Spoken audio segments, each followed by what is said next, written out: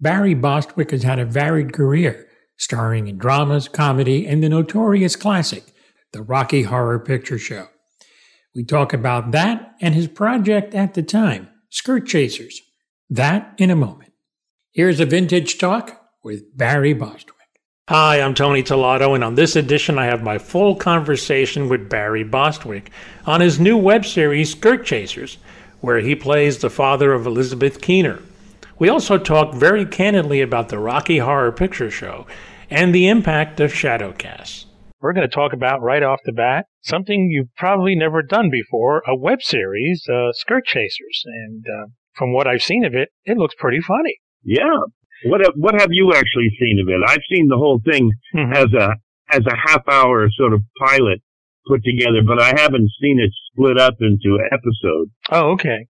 I've just seen the trailer, and you're funny in it, and it's I just like the role reversal of the dad kind of being the one that kind of goes to crash with the daughter, which is funny, and the reasons for that are pretty funny too. Yeah, Nick, I like that. I mean, I like that it's a real sort of relationship piece, not just a lesbian father, relationship, which we haven't seen a lot of anyway. But I mean, that's what makes it different, I guess. It's really more about them coming to terms with their relationship and how do they go on from there. I don't know. I like the whole concept of it. I thought it was well filmed and shot and it had a professionalness to it that a lot of this sort of web series, web episodes don't have. It had a pedigree, I guess, of people involved. Oh, yeah. People who, wouldn't drop below a certain level even if they didn't have any money. Yeah. Which is what happens with these web series, is that nobody has any money. I have another web series on called Inside the Extras Studio. Yes. And it's our second season. We're about halfway through our second season. It's a chore to try to get eyes on your work, when there's so much stuff on the internet. There's so many people trying to make a splash. And, we booked on our second season for this. It's ostensibly I interview so-called famous or infamous extras, and I'm running a school to teach people how to be a good extra because I have such respect for them. Cool. And yeah, it's very clever. And this year we had to stack it with a lot of YouTubers, people who had, 500,000 or 1 million followers, and we had them play parts in it to raise our visibility. Yeah. And consequently, it's worked out good, but not as good as I had anticipated, because there's no rules. And just because this person has 500,000 followers doesn't necessarily mean that they're going to tune in and see this person in some other genre or some other show or whatever. We've tripled and quadrupled our viewership from the first season. Oh, that's nice. It's just not what I expected, given the amount of eyes that should have been on it based on our stunt casting. Yeah. This kind of show, like the Skirtschasers, which is a subscription-based show, you have to subscribe to it, subscribe to Telefilms, and then you can see the show, but you can't get to it unless you subscribe to it, and they make, $3 or something off of it, because that's how they bankroll all of their product. That is all, LGBT, oriented. Basically, a lesbian product, a lesbian content. I'm excited about it. I think that it has some real potential. Yeah.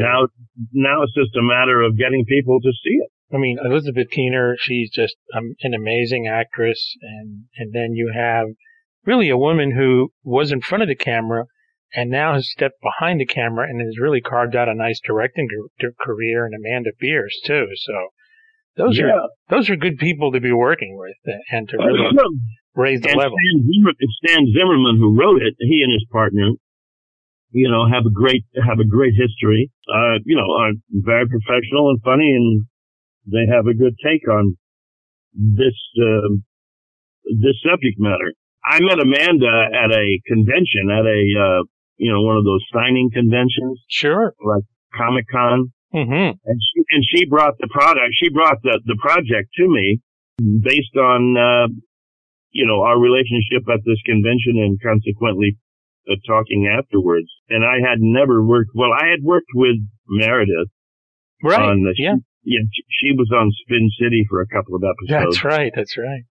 I think I remember being in bed with her. I forget who she played or what the result of our relationship was, but apparently I didn't marry her in the piece, but I think I did bed her.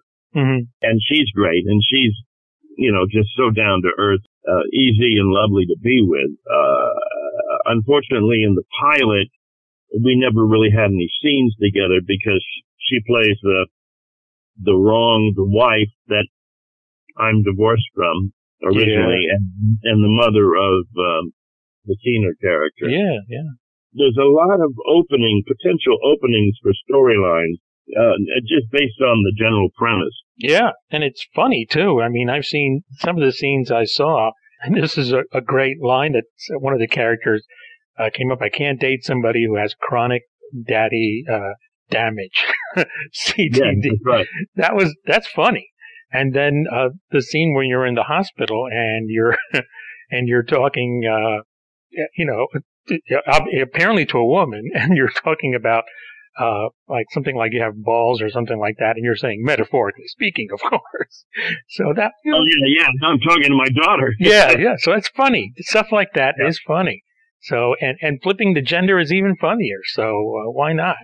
It's great. We can laugh at a serious issue. Why not? I think it's a good thing to do these days. Yeah, I think so. And it's time. I think it's just time for all of that. Yeah. I've been around for a long time. I've been around for a while, exploring these subjects, but not quite in this way, which is what attracted me to it. Yeah. Then maybe there'll be the sort of honorary lesbian or homosexual character in certain scripts and storylines, but this one, having Keener's character be up front and my character being butting heads with her, it's just unique. I hope it goes somewhere. If it doesn't, I had a wonderful couple of days shooting it with Amanda and Elizabeth and Meredith and the whole crew. They have high hopes for it. I think they're trying to sell it as a pilot. Sure, but at least they'll run off the half hour that we did in 5 episodes or 4 episodes with Tello Films. Yeah, it sounds fun. It looks like it's really something interesting. And God knows on conventional television we need a little bit more of that. The sitcoms all kind of seem recycled. They're no Spin City, I'll tell you that. That's for sure. Well, definitely. That was a unique show based on Michael's brilliance in terms of his casting ideas. I mean, he put together a crew of actors and characters that were very, very strong. Yeah. And it didn't happen very often in a situation comedy where you could throw the A story to any one of the regulars and they could carry the full half hour. Sure. And so he was smart in stacking it that way. It's, the pressure could go off of his shoulders, as often as possible or as needed because of his illness. Yeah. And the show could still survive and, be funny and worthwhile. Yeah, it was a fun show. It definitely was. I got to ask you about Rocky Horror. We're not going to talk about the movie per se, but when you all had a reunion, what was that like? It was a reunion in New York, end of last year, October something. It was a lot of the original people who sort of started the whole cult fandom of it in New York City, and it was shocking to see some of the original people who were in shadowcasts, who were my age or older, and and still had this undying love for the movie and its themes and what it had to say socially, and how it affected their lives, and that's why I'm so proud of the film, is because it's changed an awful lot of people's lives. Self-perception, self-acceptance, tolerance towards others. Yep. And it was a big love fest. It was casts from all over the country and the world coming together to celebrate this phenomenon that they created, basically. They were celebrating themselves. We were tangential to the whole affair. The fun parts were the fans and how they reacted to this one-off movie that was just a huge, big party, of a film. I'm astonished by the legs that the film has. Oh man! Yeah. I'm not surprised by why kids want to go see it, because of the whole loss of innocence themes, the passage into adulthood or into teenagehood. But I'm on a sort of soapbox about cleaning up what goes on in the movie theaters with a lot of these shadowcasts and a lot of the audiences, because I think it's keeping people away from enjoying the film when you're in a theater and every other word is or this or I think that what was at one time creative and fun and sarcastic, yet just maybe politically incorrect or a real party atmosphere, has turned into somewhat of a place that I wouldn't send my 12-year-old or 13-year-old when I would have 15, 20 years ago. It was when it was a bit more tame. And I did a convention last weekend in Boston, and I did a question and answer panel, and I brought this subject up, and I can't tell you the number of people in the audience who were diehard Rocky Horror fans, but felt the same way, that it's restrictive, and it stopped being as much fun as it should be because of the egos and of a lot of the people who are running these casts, and they feel the need to go way out on a limb in terms of language, behavior.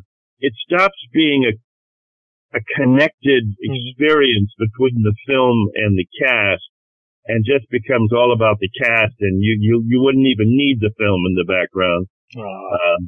And I think that's a shame. And maybe this Fox reboot that's being done, maybe that will bring some fresh energy to it, and people will re-examine the themes and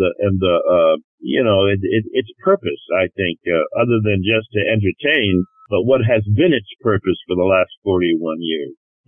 Or it could be a piece of shit for all I know. I don't know anybody, but, it could be just a rehashing of it, and with lesser known and maybe lesser talented people playing the parts.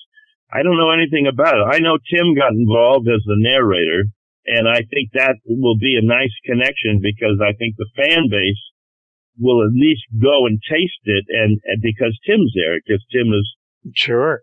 But where it goes from there, I don't know. I mean, I would hope that maybe this whole experience morphs into some other kind of entertainment. I don't know. I'm sort of thinking on my feet here. I don't know what it would be, but I think it's got to be reinvented again for an audience to get them out of their living room and go to a theater and experience the joy and the excitement that was around 30, 20 years ago when you went to the theater to do it,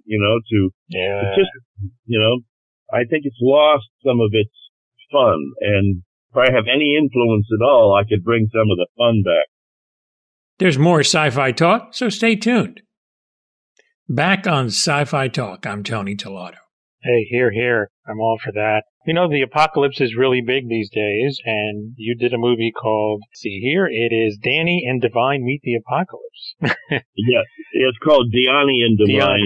Yes. Yeah, it's actually quite clever, I think. I haven't seen the final piece. I did a show called For Gabe Diani, a movie he wrote called The Stelling, which was a very fun comedy, horror, not really a horror, but a comedy thriller kind of thing. And he played the lead and he wrote it. And I went in and played a guy, a priest who comes in to rid this house that he's trying to sell of ghosts and demons. And it's very funny. And consequently, Gabe and I did another series called Research on the web, done by the same people who did Inside the Extra Studio. Oh, and so Gabe and I have become friends, and I think he's a talented guy, young guy. In fact, I think I'm going to do another web series for him soon, where I play Superman and he plays who was the guy who worked at the Daily Planet? The Daily Planet, the young guy. Oh, Jimmy Olsen. Yeah, it's a story of Jimmy Olsen and Superman. Oh, Superman is now old, and the relationship between Jimmy Olsen and Superman is a little questioning about why is Superman so protective of Jimmy Olsen all of these years. Yeah. And is there any sort of Batman Robin kind of feel to it? Again, Gabe Diani is a clever writer, and so we'll probably do 4 or 5 episodes of that soon. There's more sci-fi talk, so please stick around. Let's get back to sci-fi talk. Cool. And maybe get another season of Inside the Extra Studio. You know, if you look at that, it's really clever. Oh yeah, we'll promote it. We'll promote it on my site. I'll definitely promote it, and I can even embed some episodes on there too. Oh, great! Yeah, I got episodes all over there. It's mildly fearsome films. These guys, I've done 4 or 5 things for them, and Adam Hall is his name, the creator, director, writer. He's a graduate of USC Film School, and he's just one of those young hotshot guys who've been around and trying to scratch their way to the top. That's what I'm trying to do. I'm trying to encourage people that I think are talented to get into the business and find the unique way to break down that wall. I'm glad I'm not starting out these days. Yeah, I think it's so hard. It's even harder now, I think. Even though there's all these outlets, it's even more difficult. It's amazing. You think it would alleviate some of the tension and pressure to get in, but it doesn't. It's still very, very hard. It's like, and you almost have to kill somebody to get noticed. Yeah, that would help. And it's I don't know. I don't even Twitter or I have a Facebook public page and I have a Facebook private page, and that's the most I want to do in terms of social networking, and unless I get on another real series. Sure. And then of course in the contract it will say that I have to do so many Twitters per week, because that's what happens with those things. I did a couple of episodes of Scandal. Yes. And talking with the actors in that, and they say, well, we have to tweet, we have to get together on the evenings that it's on the air, so that we can live chat with the fans. I'm going, oh my God, whatever happened to just doing the job and going home and having a tequila? It's like it's become this it's way too multifaceted, I think. Usually in the past, people would be attracted to a project to see it simply because it's good but not necessarily because they had a personal relationship with the actors in it. I think we're getting too close to the audience, and I remember those years that De Niro wouldn't do talk shows. Yeah, that's right. I don't want people to know who I am. Sure. I want them to believe that I'm the character that I've been, asked to play. And I think we have to get back to that someday. Yeah. Just a little bit of trivia. You did on the American version of Fantastic Planet, you did one of the voices on there. And that's like one of my favorite all-time sci-fi films. It's animated. Yeah, really? And you did voice on, you did the English version. I was the little boy, yeah. You know what? I just bought 4 or 5 copies of the DVD. Oh, cool. And I have them, and I take them to some of these conventions that I go to, and nobody knows that show. Oh, what a shame. Nobody, I know, and I just think it was so ahead of its time. Yeah. And I was fortunate enough to be in it and to have some small contribution to it. I'm going to hold on to those DVDs. Somebody like yourself, I'll meet someday and they'll go, do you have a DVD of Savage Planet or whatever it's called now? Fantastic Planet, yeah.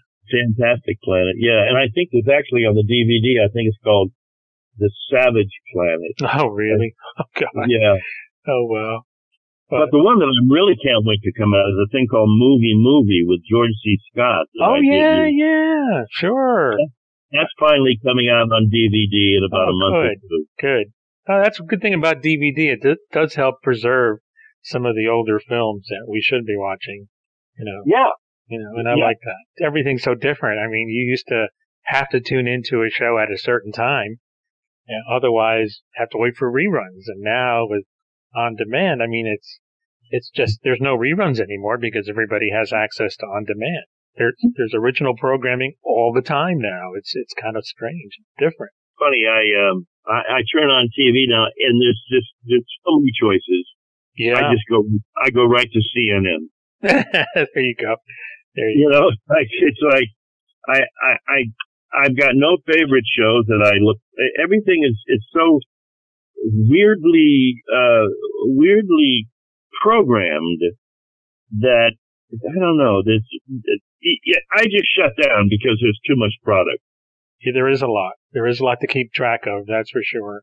And if we didn't have a DVR, we'd be lost. I mean, it's the only way we can stay in touch with our shows that we want to see, because it's impossible to see them all when they actually air, with the way life is, with, your schedules and everything. So maybe I've never learned how to use the DVR. Maybe that's my problem. It's great. And you just go, record every episode of Two Broke Girls, right? Yeah. Something like that. Yeah. Not that I would ever record every episode of Two Broke Girls, but, and so then you just come home at midnight and you can go and see okay, I got to do that. I got the DVR. I pay for it when I use it. Yeah, you can watch a show that airs at night in the afternoon someday when you have nothing to do and it's raining or whatever. So, you can do that. And that's what's the beauty of it. I mean, I think it's better than having to wait for reruns or have to be home at a certain night like it used to be with only 3 networks too. So, I mean, and then you had the independent channels, but, it's just a whole nother world now. You can even watch things on your phone. What are some of your favorite shows? Well, I have a lot actually. I guess Spin City was I thought it was a really cool comedy. And I'm not big on sitcoms. I'm very picky about them. And I like that one. And I'm not just saying it because I'm talking to you, but I like that one. And Michael, he's a 10. But everybody on that show, you mentioned it. Everybody was so well cast. I guess the original Star Trek for me, because of what I do, was a big influence. Twilight Zone. What about right now? Right now? What have you programmed into your DVR? I love watching The Walking Dead. That's a very well written show. It's dark, but it is very well written. And my wife likes the crime shows. And it's almost bordering on horror. Criminal Minds is the way they're, with the serial killers. It's almost too dark, I think, to watch. It really is. And I think that's the biggest difference I've noticed, how dark television is. But, there's probably about 4 or 5 shows that we watch religiously. Those are 2 of them.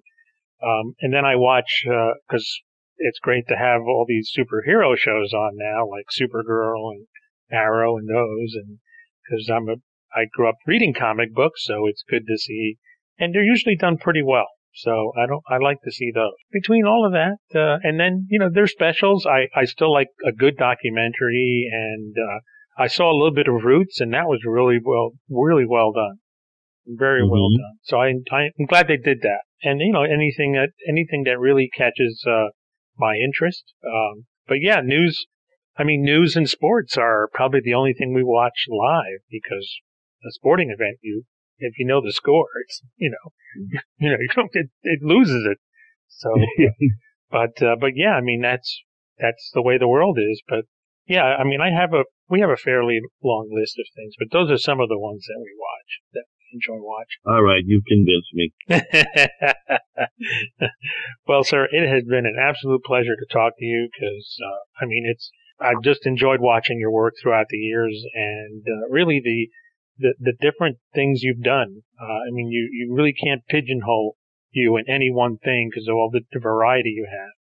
And that's so important, for an actor to be able to do all these different things. And it's also fun to appreciate that too. Thank you. I'm just finishing up a film with John Schneider. Nice. Called 1 Month Out. It's, you know an actor named Vernon Wells? I sure do, yes. Good actor. Vernon's in it with me. Ruth Buzzy is in it with me. Yeah. And, it's a thriller kind of mystery. I play a character who you don't know whether he does or doesn't have Alzheimer's disease. John Schneider is a wonderful writer, and he's done 4 or 5 films, and none of them have been released yet. And he directs them, and he has his own studio down in out in Holden, Louisiana. Nice. And he so he's found another whole life outside of television icon isms. Yeah. And he's a smart guy, and when this film is ready to be released, we can chat again. Oh, I'd like that. I'd like that very much. So retirement is not in the cards anytime soon. No, God, no. For me or for anybody. I've got 2 kids in college. Even if I wanted to retire, I couldn't. Oh, that's great, though. It'll keep you forever young, that's for sure. It is. I'm doing pretty damn well for a guy in his mid-80s, Yeah, you're doing great. Are you kidding? That's awesome. Yeah, I'm not in my mid-80s. No, I know. Sometimes I feel like it, but most of the time I feel like much younger than I am. Oh, that's good. You get the energy to get up and go to a yoga class. Oh, that's good. That's important. Yeah, you got to stay active. I know. I'm approaching. I'm in sort of like the beginning of those years, and I kind of know what it's like. So yeah. You want to do one thing and your body says, no, you can't. Yeah, right. Yeah. Anyway, great to talk to you again. And good to talk to you. And we'll keep in touch, I hope. Yes, definitely. No doubt about it. And we'll definitely promote in the Extra Studio for sure. Yeah. Inside the Extra Studio. There you go. And whatever this other thing we were supposedly be talking about. Skirtschasers, of course. Skirtschasers, right. You take care, sir. Great to talk to you. You too. Thank you. All right. Look for Skirtschasers on tellofilms.com. That's TELLO films.com. Some interesting content there, including Dagger Kiss. This is Tony Tellado, and thanks so much for listening.